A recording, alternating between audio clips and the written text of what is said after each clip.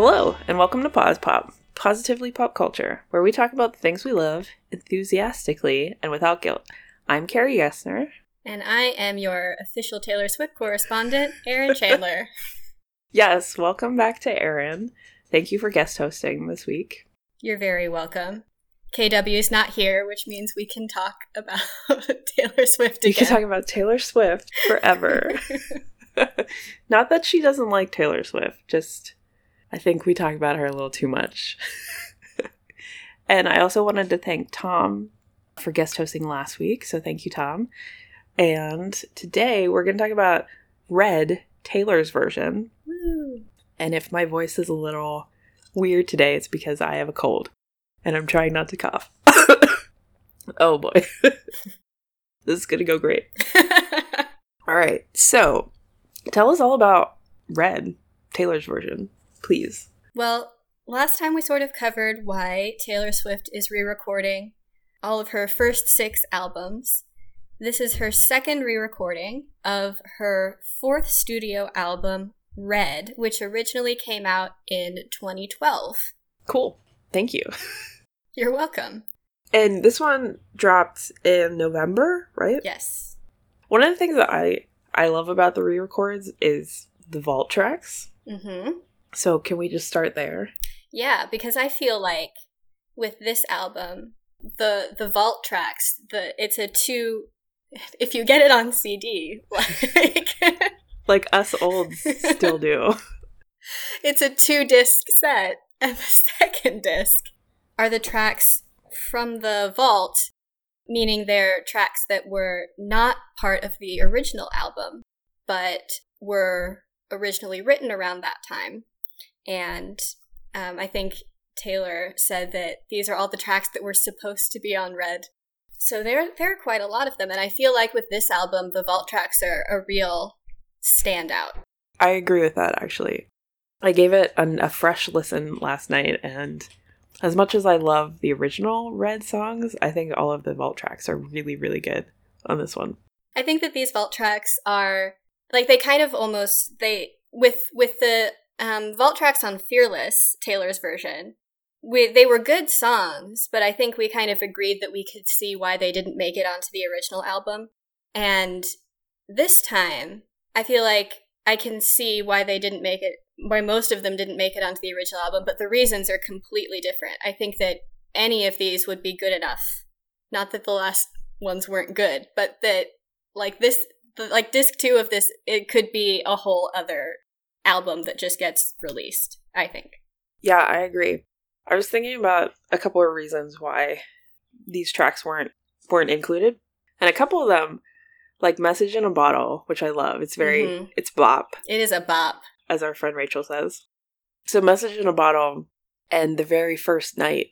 The Very First Night is still kind of sad because it's about a lost love, but it's very upbeat.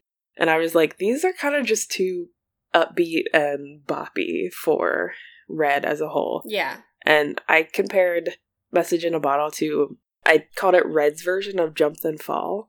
Kind of. Because remember how much we love Jump Then Fall. Yeah.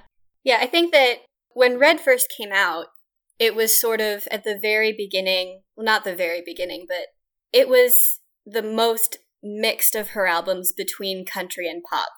Between what was very clearly country songs and very clearly pop songs, and it kind of goes back and forth a lot on the album. And I feel like maybe these 2 songs, at least the way that they're mixed here, were too poppy to be on the original version of Red. That makes sense. I was going to say, then there are other ones that I think we talked about this before, that they just kind of seem more mature than a lot of what's on Red, and that is, like, does include the fact that there are swears on a couple of them. And that they mention, like, drinking and things like that, and things that might not have gone with Taylor Swift's image at the time. Yeah. As a 21-year-old, 22-year-old. But also, like, they're kind of more complicated, like, deal with more complicated feelings. Mm-hmm. I think, and are kind of more nuanced in certain ways, more reflective. Which I think is a lot of what was on the vault tracks of Fearless as well. is that they were kind of more reflective songs. Yeah. And a couple of them she wrote, but they actually went to different artists. Yes. Babe, which went to Sugarland, and I was familiar with it as a Sugarland song. There is a music video where Taylor Swift is in it. Mm-hmm. And the other one is Better Man, which was originally recorded by Little Big Town, right? Mm-hmm. Which I had not heard that song before. I didn't realize it had been previously released under a different artist. I had heard both of them before, but I think I only listened to each of them one time. So these were basically songs that were new to me on Red. Those two and the original extended version songs, which I had heard before, and then Ronan, which I hadn't listened to before, and which I have listened to twice, and will probably not listen to again because it's the saddest song in the world. Oh my god, yeah. It makes me cry. It has made me cry each of the times I've listened to it. And that was the first time I listened to it was the day this came out. And I was like, I'm never listening to the song again. Do you want to tell people what it's about? Ronan is about a little boy who died of cancer, and it's based on his mother, Maya Thompson's blog entries from that time period. So she has a co-writing credit on it. And it's very well written, and it's a very beautiful song, and it's devastating. And I can't listen to it anymore. Yeah, pretty much. It's a great song, but it's so sad. Ed Sheeran makes an appearance as well. Mm-hmm. Oh, yeah. Our good friend Ed Sheeran. Well, Taylor's good friend Ed Sheeran on Run. That's true. Which is a lovely song. Mm-hmm. I like that song a lot. I think it fits them very well. Mm-hmm. It's very guitar driven, but also like sort of dreamy. Yeah. And about this new love that's kind of a safe space, which I think is something that they write about a lot. Yeah. And Phoebe Bridgers is on a track. Yes, on Nothing New, which is one of the, when I was talking about some of these songs being more reflective and contemplative, that is really exemplified by Nothing New, which is a song that's about, it kind of takes some of the themes on The Lucky One, which is one of the tracks on the original version of Red, and kind of looks at them from a different angle. And it's kind of Taylor looking at her relationship with fame, and whereas The Lucky One is kind of an upbeat song and is kind of like, hey, maybe I'll leave all this behind someday. Nothing New kind of acknowledges that I'm probably not ever going to leave until you all kick me out. I'll always want you to want me. And I don't know how much longer that's going to last. Yeah. I sort of think of it as thematically very similar to Mad Woman. Yeah. For some reason. I see it as really similar to Mirrorball and The Archer. Those are good ones too. And I feel like The Archer, it's one of her more vulnerable songs. Yeah, that makes sense. And I like that she brought Phoebe Bridgers in on it for this re-record because Phoebe's newer to the industry. And it's sort of like you have both these female artists, one who's a little bit older, has been in the industry a little bit longer, talking about, you know, her fame depends on how much people like her, and that is very fickle. And then you have a newer artist coming to the same realization. And I just think that having two very similar people at different stages of their careers is very, very interesting, talking about fame. Yeah. And about that particular stage of their careers where they're first wondering kind of what happens next, what happens when I'm nothing new anymore, and the novelty wears off. When someone else comes along. Yeah. And that, like this one, there are a couple of parts of these songs where I kind of wonder, like we talked last time with Fearless about how one of the interesting things about it is looking at the insights we can get into Taylor Swift's craft, her songwriting craft, by looking at these songs that didn't get released the first time. And I feel like that's kind of the case here, but there's also, like, thinking about why these vault tracks didn't get included on the original version of the album, but also there's a more mystery, because with a lot of the Fearless vault tracks, we had earlier versions of the songs, and we knew, like, where lyrics got revised and when.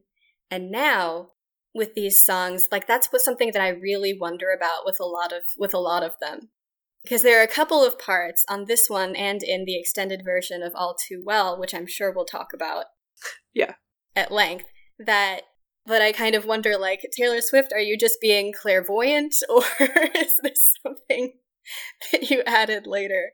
Yeah, there's a part where she talks about, like, meeting the next new person to come around, and she's going to be 17, and it's going to be, she says, like a fever dream. I mean, she might be clairvoyant. I don't know. I wouldn't be surprised. No. And that's also something that's, really easy to foresee happening. Mm-hmm. Yeah. I think we've talked a lot about Taylor's business savvy, and I think it's part of that. Mm-hmm. Yeah. She really has her thumb on the pulse of the industry and knows the waves of it. Yeah, and you would have to be. I mean, she's seen, this pattern repeat over and over, and she's been the ingenue and the 17-year-old girl who comes in and takes over. So, yeah. Yeah. Yeah, this is one of the songs, I feel like, for me, on my first listen at least, this song really, like, was a big gut punch song, and I have, like, vividly remember I was getting ready for work and putting my makeup on in front of the bathroom mirror and listening to this song, and I remember looking at my face as I was listening to this song. Just, like, the devastated faces I was making, because, like, oh. Did you have a face journey? I had a face journey. Nice, yeah. I think this was one of the songs that we texted about, because I was like, oh. Yeah. Oh, yeah. Yeah. And I think it's so interesting because she could not have put that song out on the original album. I don't think it would have been well received at all. No. But I think it makes sense as a, 31-year-old. And now we're like, oh, yeah, we totally understand, like, where you're coming from and all of that. Yeah, like, it didn't fit how we perceived her when she was 22. And I think it, makes a lot more sense now. Yeah, for sure. And, like, that's something that I think, when we talked about Fearless, something we talked about was that it's all of these re-recordings are a real exercise at looking back, like, for Taylor Swift, in looking back at your past self, and you have to look at that person and love her. Otherwise, this doesn't work. Yeah. And I feel like with this, what that means, what loving that past self, like the Red era version of Taylor means, is respecting her and respecting what she went through. Because this is a breakup album, it's a heartbreak album, looking at all different kinds of heartbreak. And, in looking back at that version of herself, like, she has to look at that 22-year-old, 21-year-old, 20-year-old girl and acknowledge that her reality is legitimate.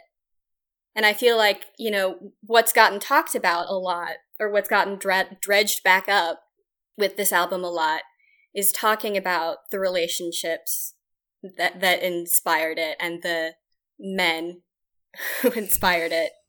And I think that that's looking at it from the wrong perspective, because it's about a woman claiming ownership of her story. And I think that a lot of new perspective came to it for Taylor Swift in looking back at being 22 as a 32-year-old, or 21 as a 31-year-old. And, like, there's a lot of new perspective for us as listeners looking at it now. And I think a lot of that comes out in the Vault songs. Mm-hmm. Yeah, I think so too. I do want to talk about it being a breakup album. Yeah. Because there are some songs that aren't really about that, but on the whole, it's very much about, like, I'm brokenhearted and I'm writing my heart out. I want to start with Better Man, because sure, one of the notes I wrote down for that was, this song is one intense burn in all caps. It really is. This is kind of, in her first few albums especially, she still does it sometimes, but has kind of reined it in a little bit, especially in her most recent albums. But Taylor Swift used to go so much harder than she needed to in the sick burn department. and it was one of the best things about her music. And that there's definitely a lot of that in this album. Yeah. Well, it's really validating, right? Yeah. Like, okay, maybe it's not all your ex-partner's fault, but there is an empowerment and sort of a freedom in just letting yourself vent about it. Yeah. And in being able to say, you know what, this was your fault. Yeah. I love Better Man because, like, it's so... it's like I don't even know the word to describe it, because literally the whole backbone of the song is our relationship could have worked out if you had been a better person.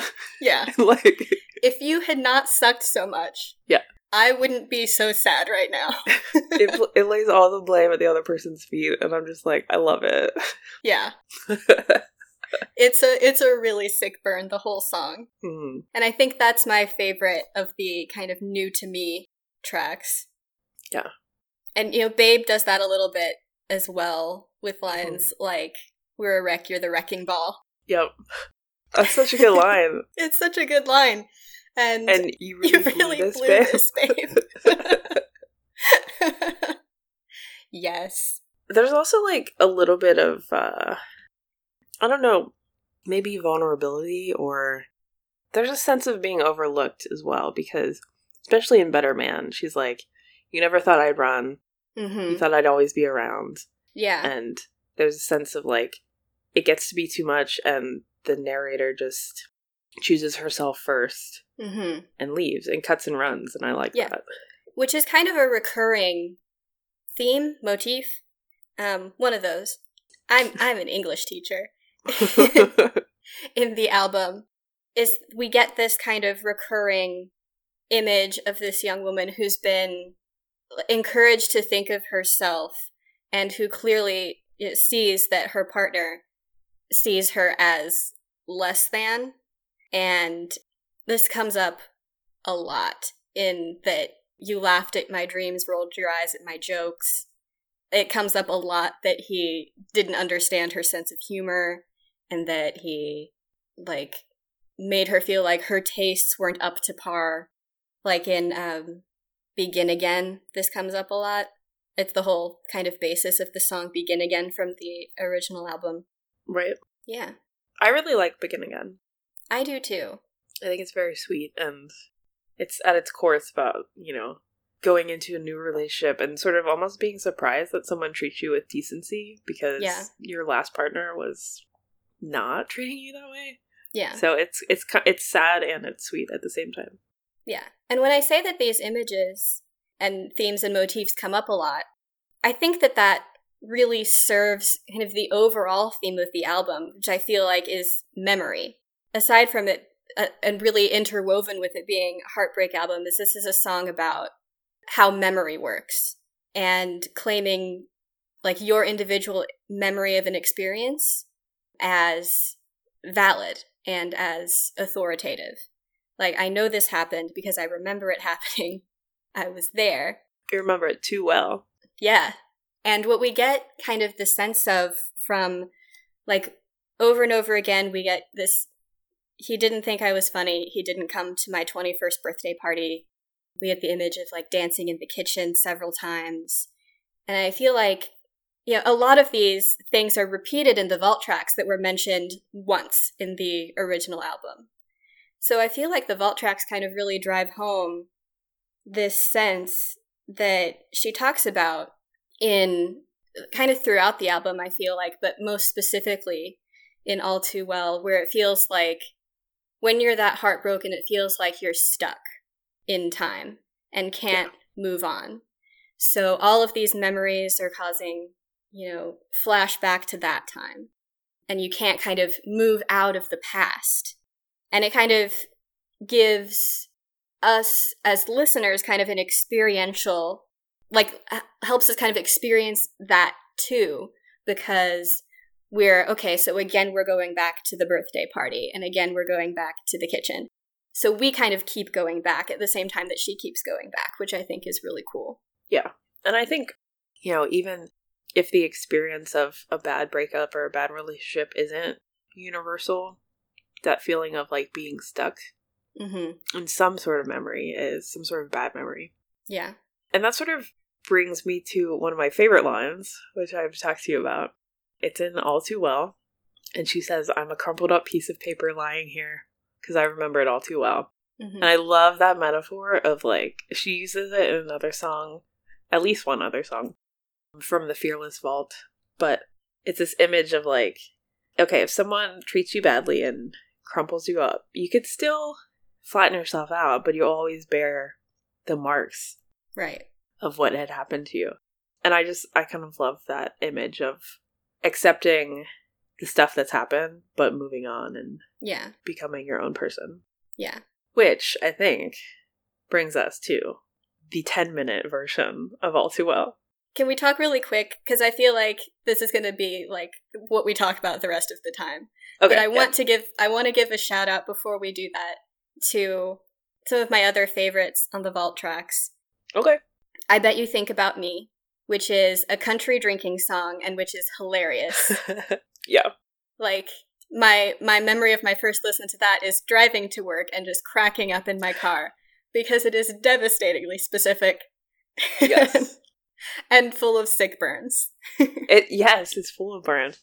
It also has a really fantastic line. When you realize I'm harder to forget than I was to leave. Yeah. And kind of the conceit of that song is saying, well, you lost me, but you're never going to forget me. Because I'm going to be the one who got away for forever. Yeah. Which, now that I think about it, is kind of an interesting parallel to I Forgot That You Existed. Good point. Because this person broke up with her, and now he won't be able to forget about her. But in I Forgot That You Existed, she's moved on from this bad relationship to the point where she just completely forgot about their existence. Yeah. Which I think is hilarious. Yeah, which is the opposite of Red. Yeah. And which is interesting because that's the opening track of Lover, right? Which also has the song, which can, like, the opening track is I Forgot That You Existed. So the I'm Able to Move On track, and the concluding track is Daylight, which is I used to think love would be burning red, but it's golden, like daylight. Love it. I love this, guys. She's so good. She's so good. And I also want a song that really grew on me was Forever Winter, which is about dealing with mental illness and with friends and loved ones who struggle with mental illness. And that's something that it was a song that I relate to a lot. And that like has kind of an upbeat, like an upbeat musical tone. Yeah. So it does that kind of like contradictory lyrics and music, which I enjoy. Yeah. It almost has a big band vibe to it. Yeah, because it has the trumpets. Right, yeah. Which I think is interesting. Yeah. Any others you want to mention? I think those are all my favorites. So I think we can move on to... Okay, cool. All Too Well, 10-minute version, Taylor's version from the Vault Explicit. Yeah. Yes. It's a very long title, guys. Lots of parentheses. So, the regular, 4-minute version of All Too Well is on the album. It was on the original album. Yeah. And actually it's 5 minutes. The original version is 5 minutes and 29 seconds. But I think she had hinted throughout the years that she had written more to it, and she had a hard time cutting it down to sort of marketable length. I've heard it was originally as much as 20 minutes long. I want that version. I read an article that said that it kind of originated, I think it was an interview with her, where she said that it originated from, I think it was when she was on whatever late show she was on promoting this, that it started out in kind of a sound check on the Speak Now tour with her band, and she just kind of started riffing, and they recorded it, and that was kind of became the backbone of the song. And then when she brought it to her songwriting partner, Liz Rose, by that point it was about 10 minutes long, and then they cut it in half so that it could be a song that could be played, that would fit on an album and be played on the radio and stuff. Which I think is really exciting, because as we move into more digital downloads and stuff like that, and also just Taylor having more control over her career. Yeah. I love that she's able to put out a 10-minute song and no one blinks. And more clout that lets that makes people interested in hearing a 10-minute song from her. Yeah. Yeah. So what do you think is like the biggest difference between the original and the 10-minute version? Oh my goodness. That's a good question. I mean, she has a swear, at least one. She does. Curse word. She does a swear in it. But I think that there are two things that I think that I would pinpoint. One is that the song All Too Well in either version really centers on imagery, in calling up images of the past relationship and images of a breakup. Dancing around the kitchen in the refrigerator light, you almost ran the red because you were looking over at me. And it's really, really strong that way, and that's what made it, I feel like, such a fan favorite on the original album, because everyone felt like they could relate to this song. Everyone could picture it so well and could call up kind of similar experiences or experiences that made them feel that same way. And I feel like the extended version has more stuff that's specific to just Taylor Swift's experience, like when she's talking about crying in the bathroom at her birthday party and an actress asking her what happened, or when she says, "You who charmed my dad with self-effacing jokes, sipping coffee like you were on a late night show."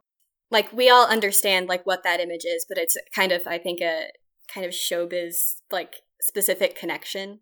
So it's got more Taylor-specific stuff. I think it's got more abstract kind of imagery. Mm-hmm. Like, did the twin flame bruise paint you blue? And I'm a soldier who's returning half her weight. Yeah. And so in that way, it's kind of less universal and more Taylor-specific, even though... And I think a testament to it is that even though it gets more Taylor-specific and so Taylor-specific, that it's still so devastating to listen to. Mm-hmm. Even if you don't know the backstory of it. Yeah, I think that's very important. You don't have to know the backstory to know that it's really devastating. I don't watch YouTube reaction videos as much as you do, but there are some great compilations out there of people reacting to the song, because there are just some devastating lines. Yeah. One of them is, "You kept me like a secret, but I kept you like an oath." Yes. And another is, "I was never good at telling jokes, but the punchline goes, I'll get older, but your lovers stay my age." Again, the sickest burn. Again, the clairvoyance. Yeah. I feel like, I think that the other big difference that I feel between the shorter version and the longer version is that the shorter version is really symmetrically structured. Mm-hmm. Because it's so compact. But when I listen to it now, it feels incomplete if at the end we don't go into, "and I was never good at telling jokes, but the punchline goes." Gotcha. Correct me if I'm wrong, but the shorter version doesn't have the outro. Right.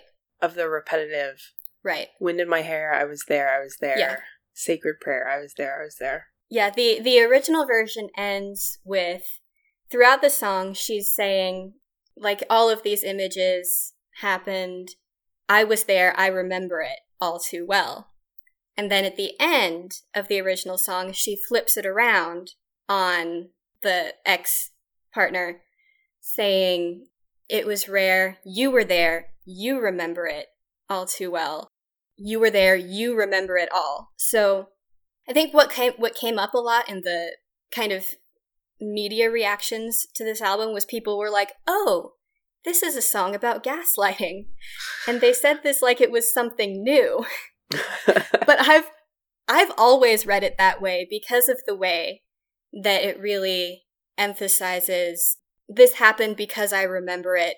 And you know what? You remember it. If you're being honest, if we're being honest with ourselves, you remember it too. Yeah.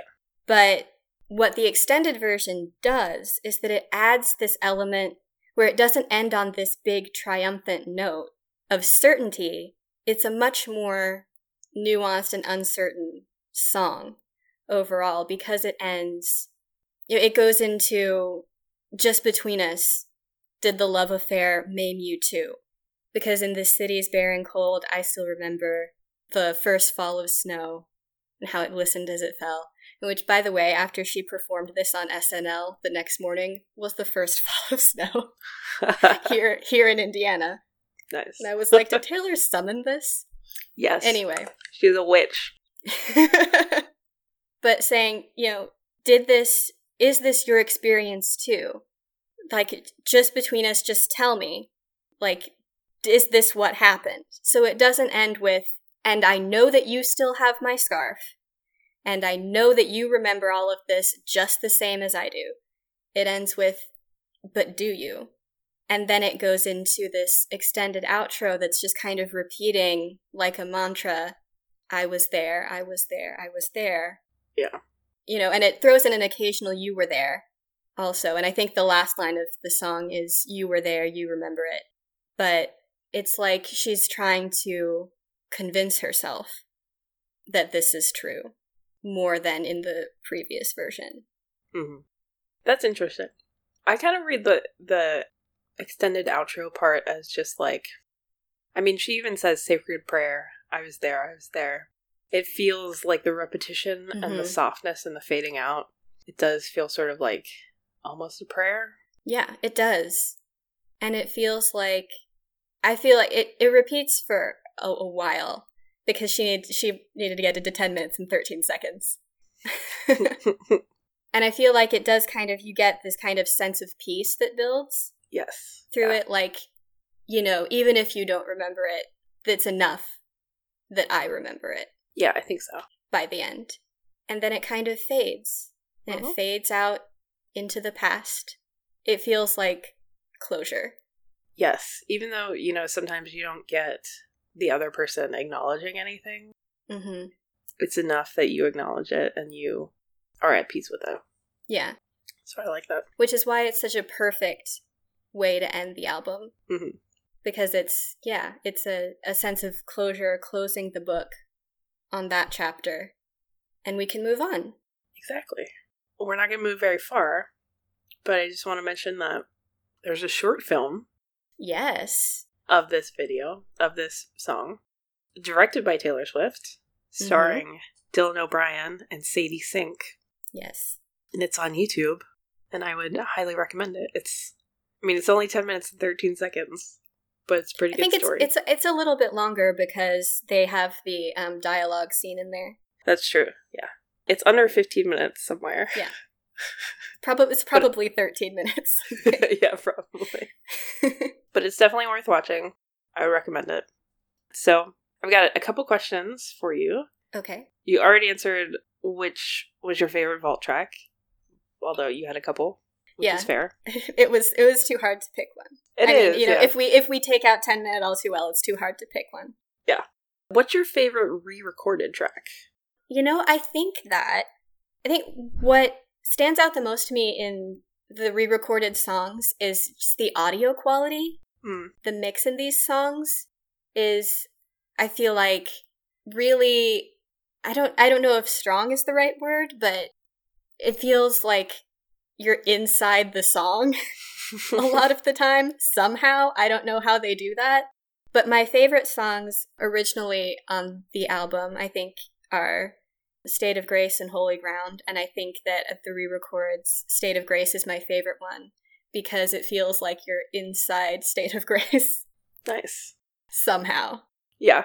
No, I love that. I was going to cheat a little bit and say State of Grace, the acoustic version. Because it has been previously released, but I don't think it was on the original album unless you got the deluxe version. Yeah, it was on the deluxe version. But yeah, I love both of those. I love the original faster one and then the softer acoustic version. Yeah. So, and last question, which album re-record do you want to be next? Oh my gosh. Okay.